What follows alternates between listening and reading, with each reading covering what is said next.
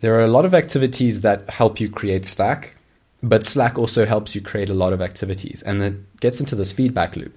So for instance, we spoke about things like investing or honesty. All of those kind of things give you the ability to create Slack in the future, but Slack gives you the ability to do those things. And that feedback loop is very important. Welcome back to Bit of a Tangent. I'm Jared, and as always, joining me today is Gianluca. We've got a great episode for you today, folks. Today, we're discussing the little-known but unbelievably important concept of Slack. What it is, why having too little of it can be deadly, and how to get more of it. We also discuss the difference between attention and awareness, and how knowing this can help you live a more engaged life. We discuss a simple rule of thumb to help you know when you're using your time on Earth well, and a quick trick to help you train your mind to dive straight into deep focus when you need to. Lastly, we discuss how we've set up our own personal devices to get the most out of them while minimizing distractions. And as a bonus in this episode, we actually mentioned 2 other podcasts that we're both loving at the moment. This one was really, really interesting, and I definitely walked away with a bunch of new ideas from it. So I hope you guys enjoy it, and if you do, let us know by rating and reviewing us on iTunes or wherever you happen to listen to it. So without further ado, here's episode 11 of Bit of a Tangent.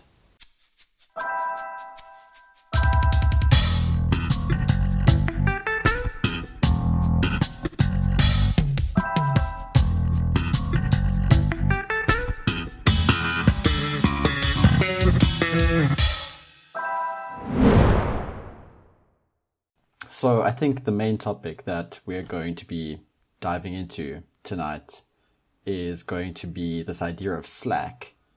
And when I messaged you to broach the topic, the reason was because this is something which I've seen spoken about in this sort of rationalist sub-community on the Less Wrong forums. But for all the talk of mental models in other places, for example, Shane Parrish's blog, Farnham Street, and I think a lot of podcasts have been coming out recently, it doesn't come up as much, right? So it doesn't come up in the same way that, base rate neglect comes up, or, geez, is that my only example of a bias? It doesn't come up in the same way, though, as, confirmation bias, right? Or planning fallacy. The planning fallacy, confirmation bias, etc. And that might be interesting to talk about in its own, but the topic and the idea itself is really interesting. And I think you can see a lot of it come out when you start to think of why people fall into these 2 groups. And the 2 groups are the people who seem to be doing what they want to be doing, and the people who look at those people and then say, oh, I would love to do that if only I had the time. Right? And it was hearing that kind of comment a few times, actually, talking to friends in medical school, when I started to think about this more and tie it back into this idea of Slack. So how about we get that definition out of the way and then we can dive in? Yeah, definitely. So I don't know if you have something that you sort of refer to in specific when you're talking about Slack. I mean, suffice to say, we're not talking about the popular messaging service used by many companies throughout the world, but that is quite a useful tool, but not the Slack we're referring to. No. So when I think about Slack, I think about that word in the sense of leeway, right? The ability to have some sort of buffer before you are redlining it. The analogy I think of is a car engine, and you are either running and you have plenty of ceiling to run into, right? You can rev higher, or you are running right in the red zone and you're hitting the limiter, right? The sort of formal definition, at least by a poster on Less Wrong named Zvi, ZVI, defined Slack as just the absence of binding constraints on your behavior. And I think that's a good formalism to have. But I like the analogy of the car redlining, because I think it captures quite intuitively what can go wrong and why this idea is so key. And if I'm going to go into that, what I would say is having Slack, right, is just this ability not to be always pushed up against your limits, right? And limits here, I mean, this could be any constraint. This could be time or money or attention. I think those three tend to be the fundamental ones, but, you could find others. And the reason that becomes important is because when you are running up against that limit, any slight delta of extra constraint, or rather, any slight delta of added necessity, right, or added burden, right? So any added delta of some burden will push you over the edge, right? You don't have the laxity or to almost respond dynamically. And so if I'm going to look at the original post here, I think this poster, Zvi, puts it quite well, where he says, Slack means margin for error. You can relax. Slack allows pursuing opportunities. You can explore. You can trade. Slack prevents desperation. You can avoid bad trades and wait for better spots. Slack permits planning for the long term. You can invest. Slack enables doing things for your own amusement. You can play games. You can have fun. Slack enables you doing the right thing. Stand by your friends. Reward the worthy. Punish the wicked. You can have a code. Slack presents things as they are without concern for how things look or what others think. You can be honest. You can do some of these things and you can choose not to do others because you don't have to. So I think that sort of very pithy set of statements there captures some of these key intuitions of why this property is so important. And it's that optionality, right? So I don't know if you want to respond to that there, but... Yeah, I mean, I think my sort of takeaway of that, and I remember that post well from, I think, maybe more than a year ago now that I first read it, I think when it actually came out, if I'm not mistaken. But the key takeaway is sort of that Slack is freedom, right? It means that you are able to respond to changes in your environment or in your internal state without sacrificing things in your life, right? So a great example there was you can have a code, and we've spoken before about our policy of not lying, based very much on Sam Harris and his book Lying, and how that imposes some acute burden, but in the long term you benefit by not lying, right? So an honest life is beneficial in the long run, in totality, all things considered. But sometimes in the short term, it feels like lying is the better option. But when you have Slack, you're never in that situation because you have the freedom and the breathing room to absorb some of the short-term difficulty that something like telling the honest truth might involve in order to gain the long-term effects. And it's almost exactly analogous to investing in that sense, right? If you have upfront capital, you've got flexibility and freedom, you can choose where to put that, where to invest it, so that in the long term you can have greater rewards. Whereas if you're living paycheck to paycheck, you've got no Slack and you are always going to be just what comes in goes out. Yeah. So I think the reason this is so interesting is because a lot of those things, I don't think, before it's been pointed out so nicely here, would have been linked to this concept. So people would just say, well, have the principle of don't lie, or, you should invest. But I think first of all, this has been written about quite well in other places. But there are like good economic reasons why it's really difficult, for example, if you were already quite poor, to, follow the advice of rich people who talk about investing or saving for the future, right?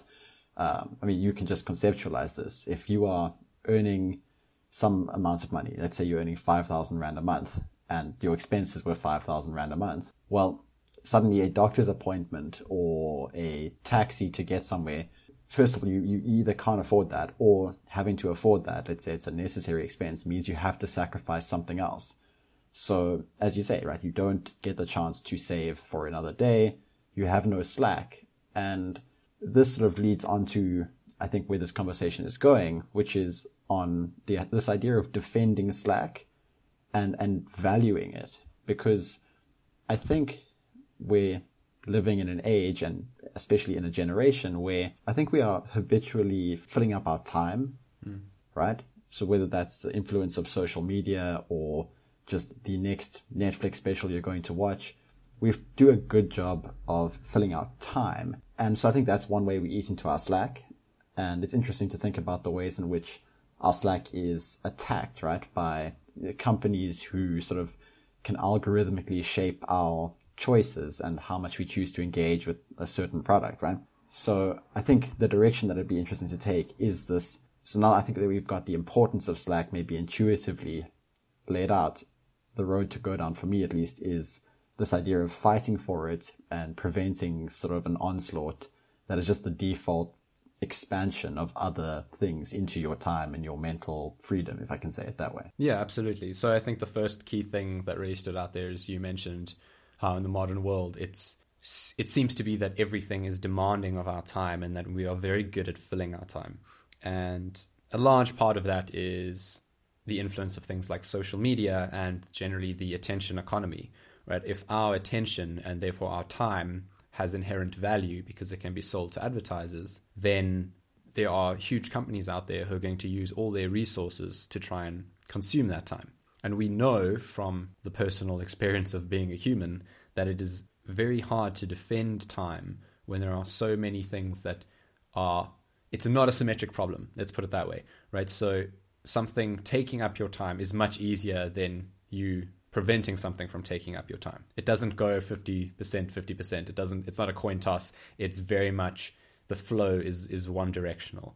And it takes a huge effort to actually remove things, right? It's very easy to add. And especially when you talk about all these social media services, like once you've got Facebook, well, now there's Instagram. And once you've got those, then, well, there's Twitter and there's always something more. And then, for your career stuff, then you have to have LinkedIn. And if you're a programmer, well, you've got GitHub and you've got to fill that up with a whole bunch of stuff. So, I mean, it's so easy for all these services to actually, lure you in with some value, but ultimately be sapping a large portion of your time. And I feel like I've just dragged GitHub through the mud there with Facebook and Instagram and even LinkedIn to some extent. Yeah, that seems a bit unfair, but hey. Yeah. So what I mean is that there are a lot of things out there that aren't useful to everybody, and a lot of things out there that aren't really useful at all, and yet they all thrive on the ability to make themselves seem indispensable, and therefore take up much more time and importance in your life. So that was the first thing that I think is something we should probably touch on a little bit further. And I think if there's anyone out there that isn't familiar with a lot of these claims, and maybe the only negative comments on services like Facebook is the Cambridge Analytica scandal, then we might have some discussion there. Another idea is just why you would want to defend Slack, right? So we have spoken a bit about why it's useful, but I think an important thing about it is there are a lot of activities that help you create Slack, but Slack also helps you create a lot of activities, and it gets into this feedback loop. So for instance, we spoke about things like investing or honesty. All of those kind of things give you the ability to create Slack in the future. But Slack gives you the ability to do those things. And that feedback loop is very important, right? Because in the same way that you can have a positive spiral, you can also have a negative spiral. And there have been times in my life when I have been in both sides of those spirals. And the on the way up spiral is almost as impossible to escape as the on the way down one. And you feel like it doesn't matter what you do, you can just take on things and you're in control of everything, and anything that comes up you can pretty easily handle and take care of and deal with and succeed at. Conversely, when you're in the very negative rushing down towards the earth like a 737 MAX spiral, then you are it feels like there's almost nothing you can do, as those pilots must have felt. And I think that's something to acknowledge, is that you won't always be in the situation where you have the perfect positive upwards spiral. And I think getting out of the negative inverse is just as important as talking about the increasing the upward spiral and really reaping the full benefits of that. So I just wanted to put those two ideas out there as things we can potentially come back to and discuss further.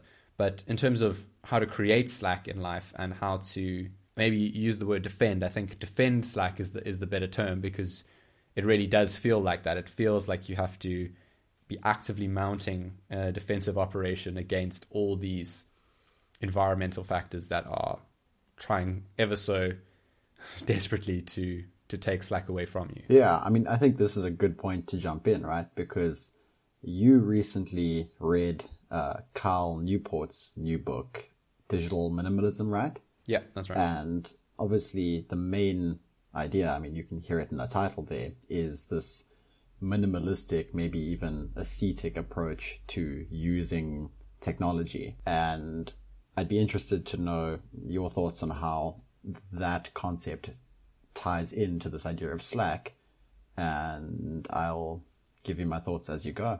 Yeah, so I think especially in the modern world, there are, with services like social media, but just in general, the notification systems that we have and a lot of the tools that we have around us that, and I use tools with inverted commas there, it's very easy for us to saturate our time with things that have little to no value for the very reason that they make themselves seem indispensable. And so Newport examines this in Digital Minimalism, and he actually proposes that people first do a detox, that you actually need to get some space, because part of what makes these things, and I'm talking almost specifically about social media here, so effective at commanding your time is that when you're actively using them, they have full control of the environment, and they are engineering that very actively to make it very engaging, addictive, and totally under their control, which means you keep coming back and they keep owning your time. And so you need to actually break away from everything and fill your time with something else, something analog, to help you then be in a fair position to reevaluate what things you want to gradually reintroduce to your life. Because trying to sit back and go, okay, there's all these things in my life now, I need to take them away, is very difficult, because you don't know where the value is yet. You don't know what you're actually going to miss when it comes to it. And so his approach, and he actually tested this out with his mailing list. He had many of his readers of his mailing list actually actively follow their various procedures, and ran a sort of informal experiment to find what was the most effective strategy for allowing people to take control of their digital lives. So, I mean, we're probably mostly familiar with the kinds of things that these social networks are doing. I mean, everything from the fact that the notification little icon that has the numeral in it, across almost every system, that's red, right? Because red is the kind of color that is primarily baked into us as something that commands attention. And the UI designers have cottoned onto this. Another example is how if you open any of the timelines, which are all infinite scrolling, of any of these services that we use for social media, the very first thing will be incredibly captivating. It's specifically chosen for you to be the most captivating thing. Once they've got you in, it's much harder for you to break out. The energy is now in their favor. So once they've got you in with that captivating thing, now what they do is you're playing slot machine. They start giving you stuff that you're less interested in, interspersed with things that you're interested in. And they keep it unpredictable, because the beauty of the way dopamine release works in mammals is that you release more dopamine due to anticipation than you do with the actual reward. Yeah. And so it's this idea of, if you knew the coin was always going to flip heads, it wouldn't be very fun to gamble on the coin flip, because the outcome's known.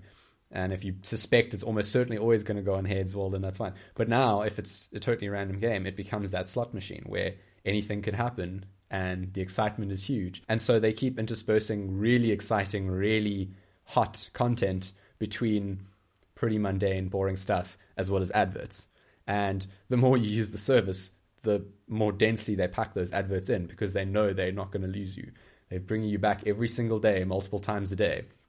And now you get to the point where every time you are paused for more than about 3 seconds, be it walking into an elevator, be it standing in line for something like a coffee, or wherever, you find yourself reaching into your pocket for this little black mirror that's going to transport you somewhere temporarily and distract you. And it's really in those moments that defending Slack can actually begin. And this is something that Newport is a big advocate of like, leave your phone at home. Or if you absolutely must have your phone, you can put it in the bottom of your bag in like airplane mode, right? So the only way you can actively get it is by taking your bag off, digging through it, pulling it out, enabling cellular data, and then you can use your phone, right? So, and then to just uninstall all the social media on your phone, right? It's because there's no way your willpower will overwhelm the combined resources of some of the most powerful companies on earth, employing some of the brightest minds to run these Skinner box experiments on most of the world's population. And so it can start at a very small scale, but yet have huge benefits, right? And this is something I've done numerous times over the years, is just detox from things, just put hard barriers in for myself that keep me separated from all of these things, and just suddenly I have like 2 extra hours a day in my life, and it's incredible. Or like another great one is like if you just get a simple plugin for Google Chrome or whatever web browser you're using, Firefox, you can prevent YouTube from being able to show you suggested videos after the end of your video, right? That means that instead of just being able to just click on the next thing, you have to actively go and select a video that you want to watch. Right now, suddenly your watch time just drops to like 20% of what it was before. Yeah. One that Newport brings up is with Netflix. It's so easy to just binge things on Netflix. Well, for starters, turn off autoplay. If you haven't done this already, come on. And a second thing you can do is by establishing very clear ground rules. Like you'll only watch series on Netflix when you're with a certain person, right? Because now you've got 2 people's priorities and 2 people's willpowers that can sort of defend. And it's much harder to just binge for 10 hours when there's someone else there that can feel guilty about it too, and hold you accountable. And it's really this, is these things take active thought. They take deliberate engineering. It's lifestyle design to the next level. It's lifestyle engineering now. And you've got to experiment with these things, try them out. And this is the situation we find ourselves in, right? Like the default state is to just let all of this stuff flood our lives. Yeah. And it actually takes active exertion and deliberation to fight back. And that's why I think the term defending Slack is important, especially when it comes to these digital influences in our lives. There are other things that demand our Slack and consume it, but I think the digital one will give people the sort of 80-20 for most people. For most listeners out there, I'd wager that your best bet is to focus on the 20% of the digital media stuff that is consuming 80% of your otherwise Slack time. Then there are other things as well. For me, right, I'm constantly finding myself in the situation that I think most internet users also do, where you're basically thrust with some information that seems at least worth consuming, right? It's interesting, or it's got a nice tagline. And at least I kind of habitually stack these things up. You know, I might see an interesting YouTube series and I'll add that to watch later. And I'll find an interesting article and I'll add that to the Pocket app so I can read it later. And I'll add a whole blog to an RSS feed so I can read the whole thing later. And I'll download a bunch of books so I can read all of those later. You get the picture here, right? And I mean, I've often thought about this seeming trade-off between obviously finding and discovering great new content and then actually using let me say actually engaging with the content that you've already discovered, right? And it's, first of all, I think, as you say, like really difficult to get this right. And I think one way of thinking about it that helps at least is, I think once you've got this idea of Slack in your head, right? This idea that you have limited time, you have limited attention, you have limited resources, you basically have to, at some point, choose what you value. Like, what hill are you willing to die on, right? So maybe, for you, you're an academic, you do a lot of research into AI. Like, at some level, your values will be to do with learning about and researching AI and machine learning, right?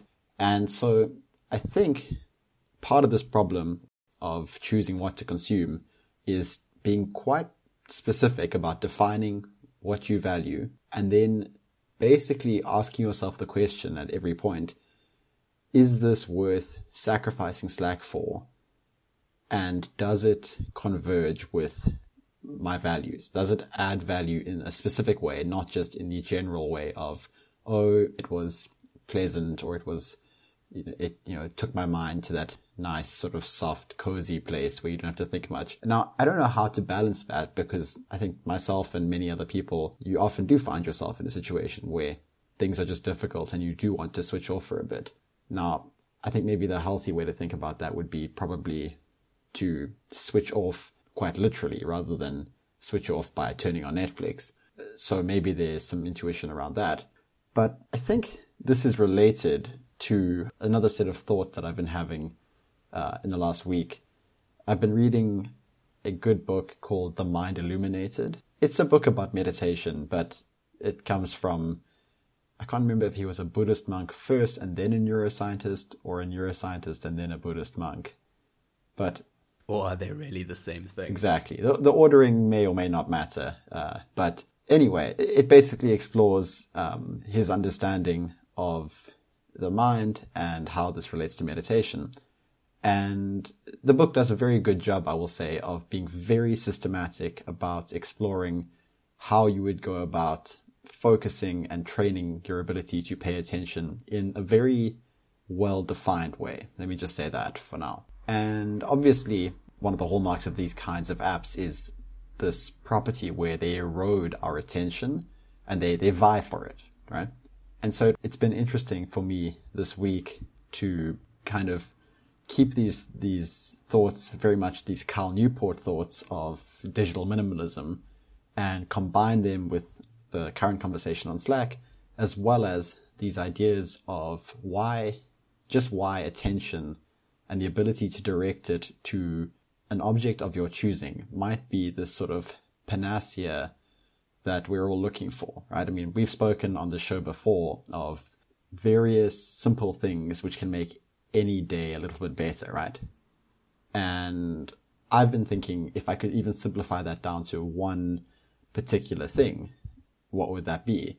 And I think recently it's more and more this idea of if you could train one particular ability, it would probably be the sort of two-sided coin. And I do think there are two sides of the same coin here, where one is what the book would refer to as stable attention, right? And stable attention just means the ability to direct your focus to a specific object and keep it there for the amount of time.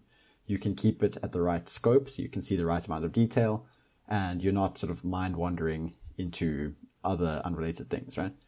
And then the second side of this is probably going to be misinterpreted. It goes by the name of mindfulness, which again we've spoken about.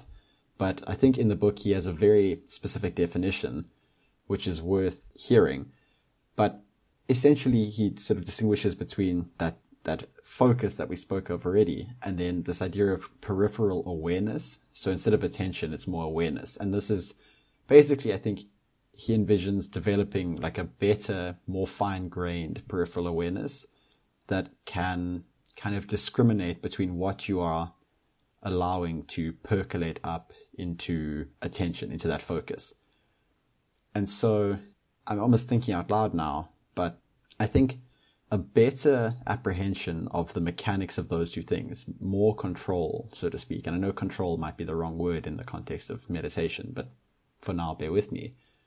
A better ability to put your attention on the right object at the right time, I think at least, is a good candidate for an intervention which might get you more of what you want in life, and would also be a great sort of preventative measure against all the things that you don't want. Every snide comment that you regret saying, you might be able to prevent if you would only be more aware of the circumstances that lead to it and the feelings that arise when you say it, right? As one example. Sure. Yeah, I think those are very good points. There were two real key ideas that you brought up there that I want to circle back to.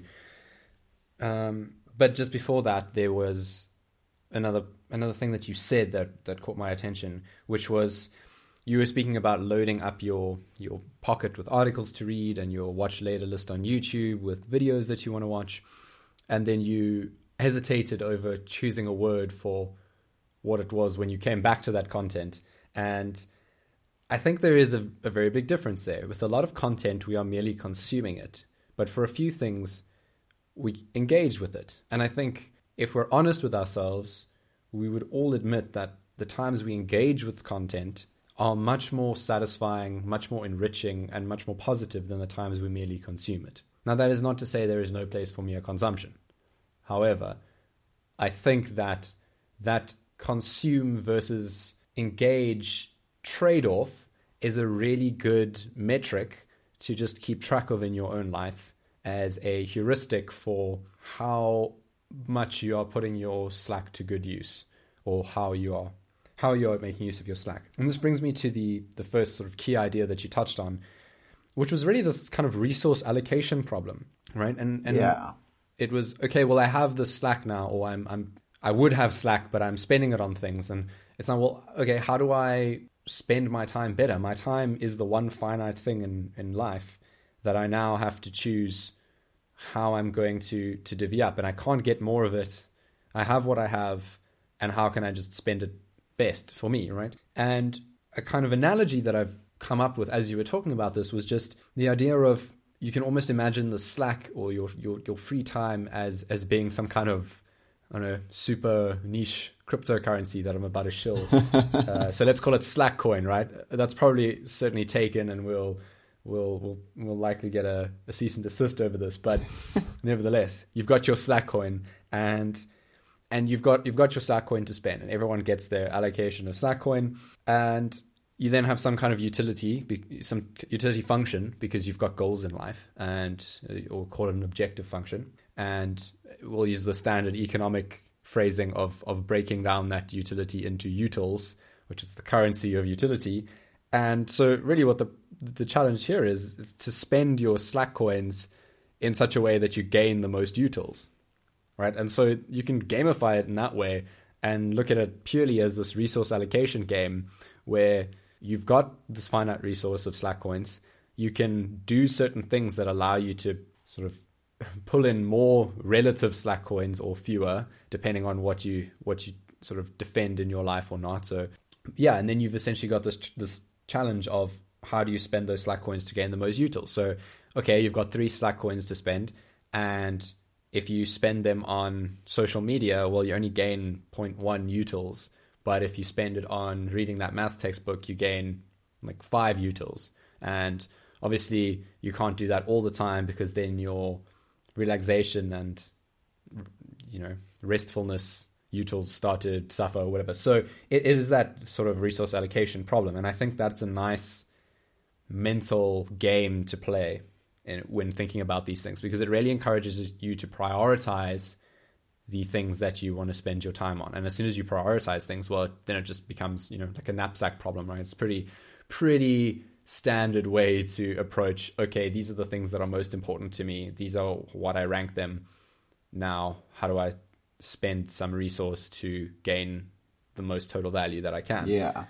And I think that's an active thing that everyone has to keep doing in their lives if they want to stay ahead of this, right? And that's this lifestyle engineering that I speak of. And then the second key idea was this concept of mental Slack, right? As opposed to just the raw units of time that we have, right, and the space to do things, right? So I have largely focused on time as being the key measure of Slack here. And I think that's just because time is one of those things that's very fixed, and it's very hard to gain more time. But there are other aspects that you can have Slack in. But I think mental Slack is an important one that we didn't really touch on until you brought that idea up. And these are these ideas of mindfulness and being able to command one's attention. And there is definitely a difference between those days when you don't do much, but you're stuck in your head the entire time. When you manage to drive a 2-hour journey without realizing you were driving at all because you're so trapped in your thoughts, versus those days where you're kind of aware of every minute that goes by and you're deeply engaged in something, but consciously aware that you're engaged in it. All right.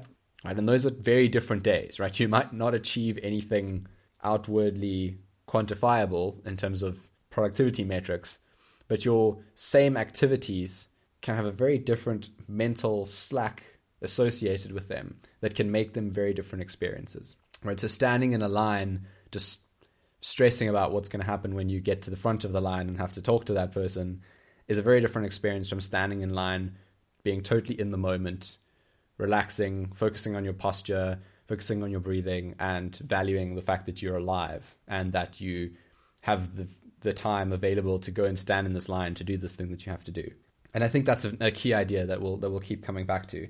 And related to that was, you spoke about this idea of sort of having a peripheral awareness and allowing things to percolate up into your core focus and your consciousness. And the analogy from sort of computer science and operating systems in particular of a scheduler versus a program or a system application, it really stuck out to me. And the analogy for anyone who's not familiar is, you've got the CPU, right? The brain of the computer that actually does the things. But you have a whole bunch of tasks that you're trying to do at the same time. And so you have this other little program called the scheduler that is in charge of deciding when you do which tasks. So they all sort of come in a queue, and it will look and go, okay, this one's that priority, this one's been waiting for this long, and it will decide based on some heuristics which ones should go next and for how long and when to switch between them. And that's what allows you to be able to move the mouse while your computer's busy doing something else. And it feels instantaneous. It's because your scheduler's there going, all right, this is top priority, or user input of any kind. And this idea of using this as an analogy for your acute consciousness or the things you actually want to focus so if you were to imagine your conscious, deliberate, focused thought as your CPU performing some task. Okay. You then have your scheduler, which is the part of you that's going to use that focus to think about what you should be thinking about next, at a meta level. Okay. And then you have the actual programs that you run, which are the thoughts or the thinking tasks that you actually perform, right? So, for example, the scheduler would be thinking about whether you should get up and go make tea now, or whether you should do one more differential equation before you take a break, okay. Right? Whereas the actual programs are thinking about the differential equation or making the tea and deciding which tea you're going to have. And I like that analogy because, once again, we can almost reduce it to a set of steps because there are known ways to schedule things. And if we can use that metaphor and apply those same systems, which are largely heuristic based, we can potentially find some ways to bring them into our everyday lives in a helpful and beneficial way, and have some good rules of thumb or heuristics that we can apply to everyday things. So really it was those ideas of engaging versus consuming, then that resource allocation game where you spend your Slack coins to gain utils, and then finally that idea of mental Slack, and the analogy of the scheduler versus the program.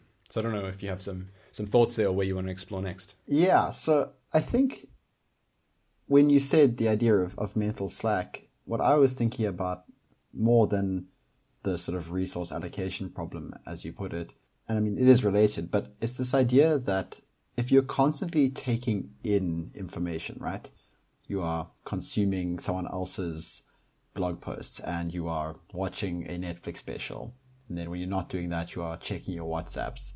And when you're not doing that, you are scrolling through Facebook and, right? I think that in that sense, that's what I feel when I start to feel like I'm losing mental Slack. It's usually because I'm trying to consume several different pieces or sources of information, right? And I like the distinction that you drew right at the beginning there of this difference between consuming something, right? Where it's like, oh, I've got 5 minutes to kill in this line, so let me just read an article here, versus engaging, right? And that's engaging, I would argue, you almost have to be in like a quiet place, or at least in a place that you can focus. And this is something that I have been historically fairly bad at, because I suffer from this, the delusion that if you just consume more stuff, that will equal some kind of proficiency, it'll equal or translate into some sort of value, right? And actually, turns out that I think in most cases, choosing rather to focus in the situations where the time is lost, right? You're standing in line. I think your time is best used, at least in most cases, probably practicing some control of your attention, right? But then actually in the time where you can focus, doing this real deep contemplative exploration of the material that you want to understand, right? And first of all, that's obviously difficult and unpleasant, because now when you don't understand something, you are committing to continue thinking about it, continue searching for alternative explanations and definitions until you do. And I think like the highest sort of standard you can hold yourself to there, maybe there's two, is sort of this idea that if you can't re-derive it yourself, then you don't understand it. Or almost even the measure of, like the measure that you might really be sucking the marrow out of this source of information is when reading just one page of it makes you want to ask so many follow-up questions that at that point you put the book down and spend the rest of, let's say you'd planned to sit there for 2 hours, you spend the rest of that 2 hours just asking and answering your own follow-up questions. And I think that level of engagement is something that I've occasionally aspired to, and then you find it how terribly difficult it is and adjust your expectations. But I think I might be again in this place, or at least in a place mentally where it seems like a project really worth trying. And so, I mean, currently I'm trying to fight back against the things that are out to get me. And by this, I mean, particularly WhatsApp. So WhatsApp has been banished from my phone, at least for now. And we'll see if this can turn into a little habit here. And maybe out of this, I can also get this real application of these ideas of deep work and deep understanding to some tricky or challenging problems that are actually worth diving into and worth spending a lot of time on, regardless of what other things must be sacrificed in lieu of, you know, studying those things and spending time on them. Yeah, so I did have some thoughts there on what you were saying in terms of juxtaposing the sort of time that is roughly inconsequential when you're standing in a queue or going up in a lift or something, and the time that you've set aside and devoted to actually doing some deep work and deliberate engagement with content, right? And just on that note, right, so I think a really good example, and this is something that Newport discusses quite a bit, is that focusing your attention on those deliberate tasks takes a little bit of time, and there's an activation energy that's required before you can really settle into the task and get into that focused, almost flow state. And one thing that really helps with that is deliberately training your attention. And things that very much don't help with that is every time you are slightly bored or have even a second of something not filling your attention, you reach for your phone and check social media and scroll through things, right? And so one is actively training you to, or that's choosing to use those social media apps and distract yourself in those moments of inconsequential time is not just filling the time with sort of other meaningless crap when it would otherwise be empty. It is actively harming your practice of being able to focus your attention on something, right? So you can think of every time you are bored for 2 seconds and want to reach for your phone, and then you choose not to, and instead to just be, and to just be focused in the moment. You can think of every occasion like that as doing like a rep of a bicep curl, let's say, and you're honing the muscle, right? So then when you actually need to use your biceps to do a pull-up or to flex in the mirror, you then have all the strength there that you've trained up from doing all those curls, right? So this idea of that time can actually be spent well, right? You can't spend it well by like sitting and doing your calculus homework, because, you know, it's 10 seconds going up a few floors. But you can spend it well in the sense that you, instead of distracting yourself with that little bit of time, you're actively preventing the low quality information from coming in and working on training the skill of focusing your attention, which means when you do come to those 2 hours that you've set aside to work on the deep, meaningful work, it's not taking you 20 minutes to get in and you constantly have this nagging feeling of wanting to check your phone. Instead, it's like 1 minute and you're fully into it and you don't think about your phone the entire time. Right? So every time you have the opportunity to do those reps throughout the day and you actually do them, that's saving you later on lots of time, and it's making your time that you do spend on things much more effective. And if we consider the fact that this resource of time is the limiting factor in almost everything, well then, what better thing could you ask for than the ability to spend it more efficiently? Yeah, that's a good point. I mean, it is, right? It is crazy the kind of contortions that you can get into when you are convincing yourself that you are using your time well, but then you almost find that, as you say, if you were to exercise all of these time sinks, you suddenly find yourself with like several extra hours in a given day, and there's a lot you can do with that, right? It's this trade-off though, because there are some things where it gets a little weird, right? For instance, okay, you have an hour-long commute every day. Well, then I'd say probably listen to a podcast or an audiobook, because you're going to get a whole lot of value out of that, and that's a decent chunk of time.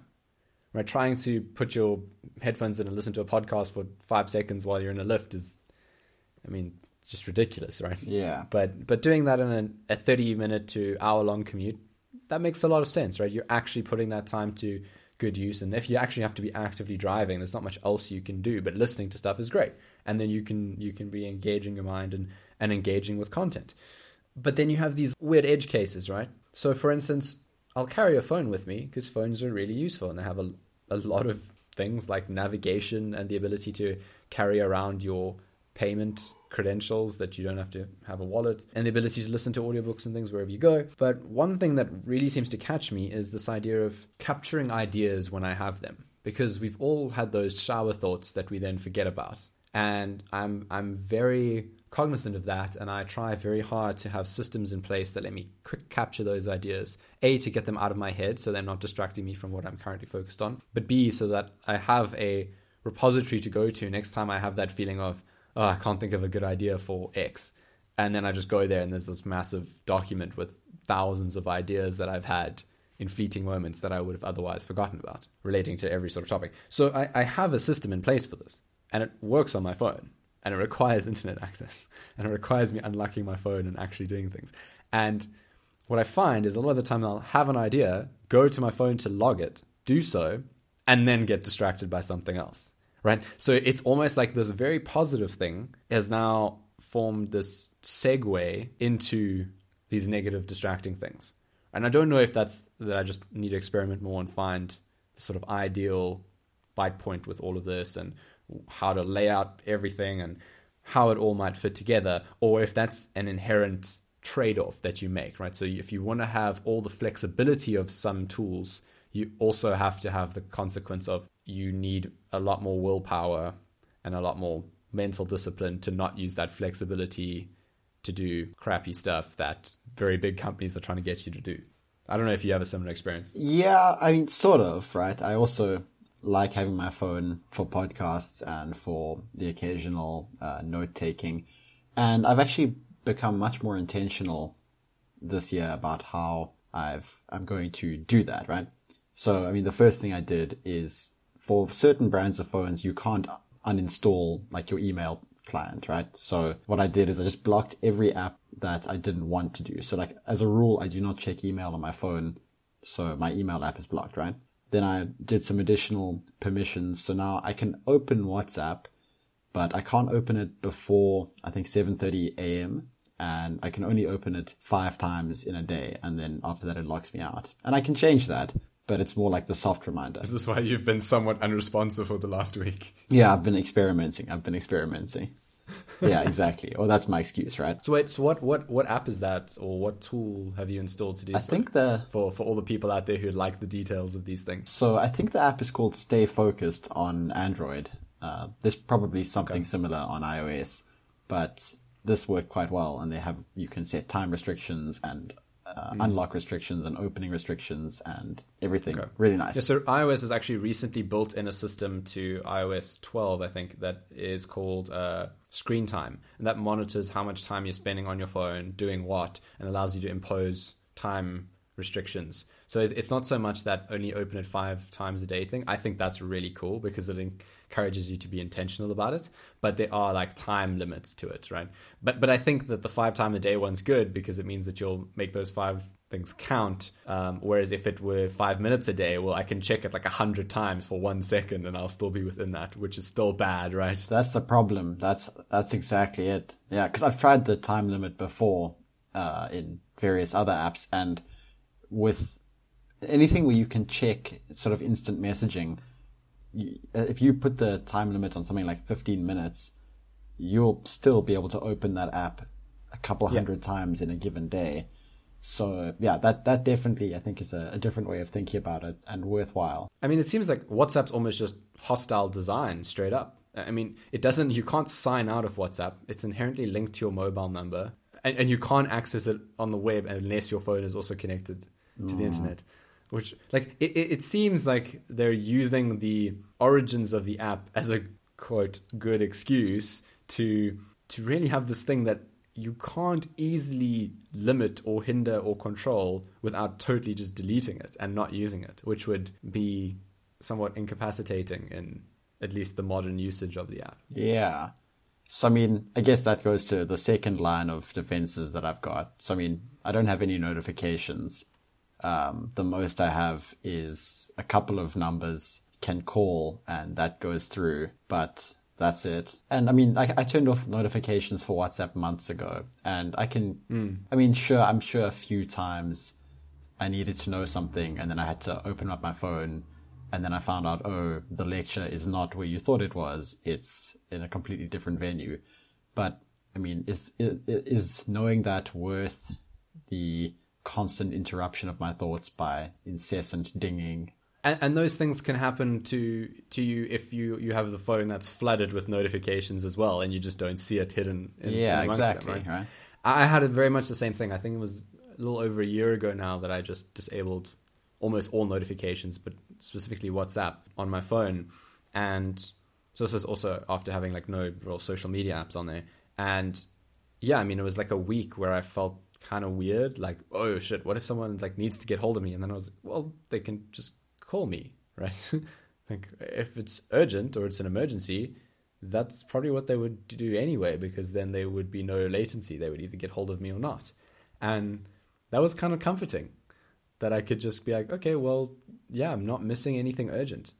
And it sort of becomes a more asynchronous system, because it feels very much like things on phones, especially harkening back to the Mixit days, which the South Africans will get the reference to. But I mean, it was a system where you had to actively be in a chat room on your phone, and you had to be online to receive the messages. If you went offline, they didn't like cache the messages for you.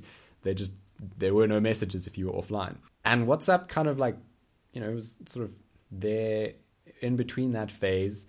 And, you know, now I kind of feel like I treat my WhatsApp much more like email, really. Yeah, I mean, I don't treat it like email in the sense that I still view it as something where if I need to get hold of someone, like it's an instant messaging app. That part doesn't bother me, but the intrusiveness does. So I don't know, maybe I'm like ethically obligated. I take such pains not to be contactable. Maybe it's a bit hypocritical then to use it in some sense, right? To send someone a message is to impose on them a notification, which I myself would be loath to receive. Just to finish off there on like other things, right? So like access to note taking. I've like vacillated between different ways of taking notes, and eventually like I've always just settled on the simplest way, which for me is just a Telegram chat with yourself. You know, you can send yourself voice notes and you can type messages to yourself and send them. And then I just set up a shortcut to that chat. It sits on my home screen, and if you do all of that, my home screen is one page. There's no apps visible. There's just this like small black button which takes you to the Telegram chat. So I don't know. I've tried to design things so that things are not in your face. There's no red badges anywhere on that phone. The whole phone is in black and white. Yeah, just disable the frickin' badges if there's one thing you can do. Oh, have you gone for the black and white thing as well? I did it. I mean, I think full grayscale would have been annoying, so I just changed the background and then changed all the icons. yes, I spent several hours doing this. Yes, that's Wow. just, I mean, These are the kind of unnecessary features that Android has that are really great for people who are engineering their phone to be distractionless, but who no one else ever needs. yeah, no, it was maybe a little bit excessive, but hey, it means that I've got one screen where I don't have to see any apps. But if I need an app, I can tap a button and open a hidden folder and then find the app. And that works for me, you know. Excessive, yes. Worth it, maybe. Totally. Like some things are just fun. Yeah, I mean, I had a phase a few years ago where I was just trying all these different approaches to seeing how I could. Well, a little bit of context first. So I was part of the wine tasting society at university. I was on like the committee that was managing the society, and part of my job was to manage the social media presence. And so yeah. I had the Facebook account, but the only way that you can connect a company Facebook account is to link it to your personal Facebook profile, right? Like the bastards. And so I had to find a way that I could do productive actual work on this without constantly being distracted by my own personal Facebook that at that point I was trying to just avoid entirely. So I was exploring various different like browser plugins, because it's all on desktop. I didn't have the app.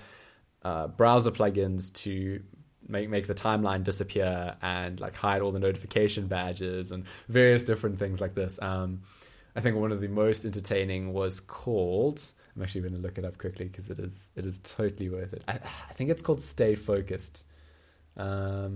Stay focused. I don't have it in my extensions. But without the E in the focused. So focused. Yes, I think that's right. Yeah, that's a good desktop app. A Chromium based extension. And yeah, and so this was, it's cool in that you can blacklist or whitelist certain websites, and you can allocate certain quantities of time to certain websites. So I would say have 30 minutes a day that I could spend on useless crap like Facebook or Instagram, or at that point YouTube as well, because I wasn't really watching anything meaningful at the time. And if you want to then like disable the app or any of the settings once you've initially set them, you can, but you have to type out this really long paragraph transcribing it from the text above, and you can't make any mistakes. Like you can't like just hit backspace. If you make a mistake, it'll cancel the whole thing. You have to get it perfectly keystroke for keystroke correct, and it's painstaking. It takes something like a solid 5 minutes of deliberate focused effort typing at granny speed with like hunt and peck to make sure you hit the right key. So it's an incredibly effective way to stop you from just extending your time by another 10 minutes because you're busy like watching something or looking at an interesting meme. Because there's so much activation energy that is required to actually go and do that task that makes the option of just quitting the social media thing that you were looking at the much easier option, right? So if you focus on this whole path of least resistance thing, if you put the right tools in place, you can engineer that path of least resistance to not be mindlessly scrolling through whatever social media app, and to actually be directing you towards more meaningful things. Yeah, nice. Shall we leave it there? Yeah, I think we've had a pretty good chat. We've touched on like digital minimalism. We've touched on engaging with content versus consuming it, the general ideas behind Slack and all the different forms it might take, and how that forms a feedback loop with other aspects of life, such that if you have more Slack in your life, it offers you more opportunities and more freedoms, which then in turn allow you to gain more Slack in your life. We talk about the mental Slack and mindfulness and just free of mental clutter, and how that can enhance your experience when it does come to doing deep, meaningful work. And then a few practical things about how we actually set up things in our lives and engineer our digital worlds to afford us a little more Slack on a daily basis. But yeah, it was a good chat. Good. Do you want to end off maybe saying what the best podcast you listened to in the last week or so was? I will just go with a general recommendation of something, but if you have one, go first. Yeah, I have been enjoying, I thought there was a great episode of Patrick O'Shaughnessy's show. It's called Invest Like the Best.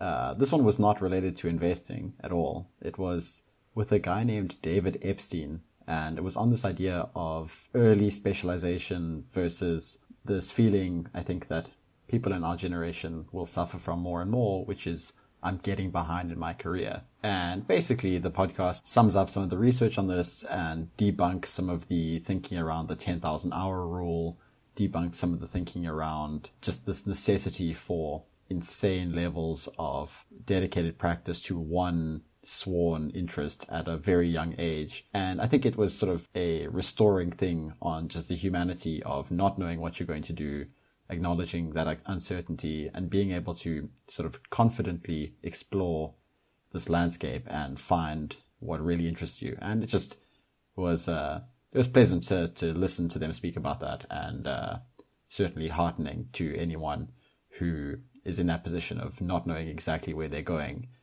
and maybe wondering if they're making a mistake by even allowing themselves the luxury of wondering. Awesome. Very nice. Definitely worth checking out. I've got something a bit different for this week. It's a podcast called Good One, a podcast about jokes. And it generally focuses on interviewing different comedians of various kinds or comedic writers. And they have some really good stuff out there. But one in particular that I listened to recently was entitled Kevin Hart's Kids Walk In on Him Having Sex. And it is an interview with Kevin Hart in his trailer for like where he's busy filming his latest movie. And it's talking about his most recent Netflix comedy special and on the stand-up routine that he does there. And it goes pretty into the weeds with his process, which I found really fascinating as a person who's tried to write humorous things in the past, and how you have to really workshop jokes, because it's sometimes funny in your head and not funny on paper. It's sometimes funny on paper and not funny out loud. And some things just work universally and some things just really don't. And seeing that process and how it's much of an interplay between him and his close group of friends and associates that allows him to refine his jokes was really interesting. Hearing some of his thoughts on the world around high-performing stand-up comedians and the reason why a lot of people kind of have two or three, like they have one massive breakout special, then they have a really big special that they do, and then the third one people start turning against them, and then the fourth one is normally a complete like load of garbage, and then they fade into relative obscurity.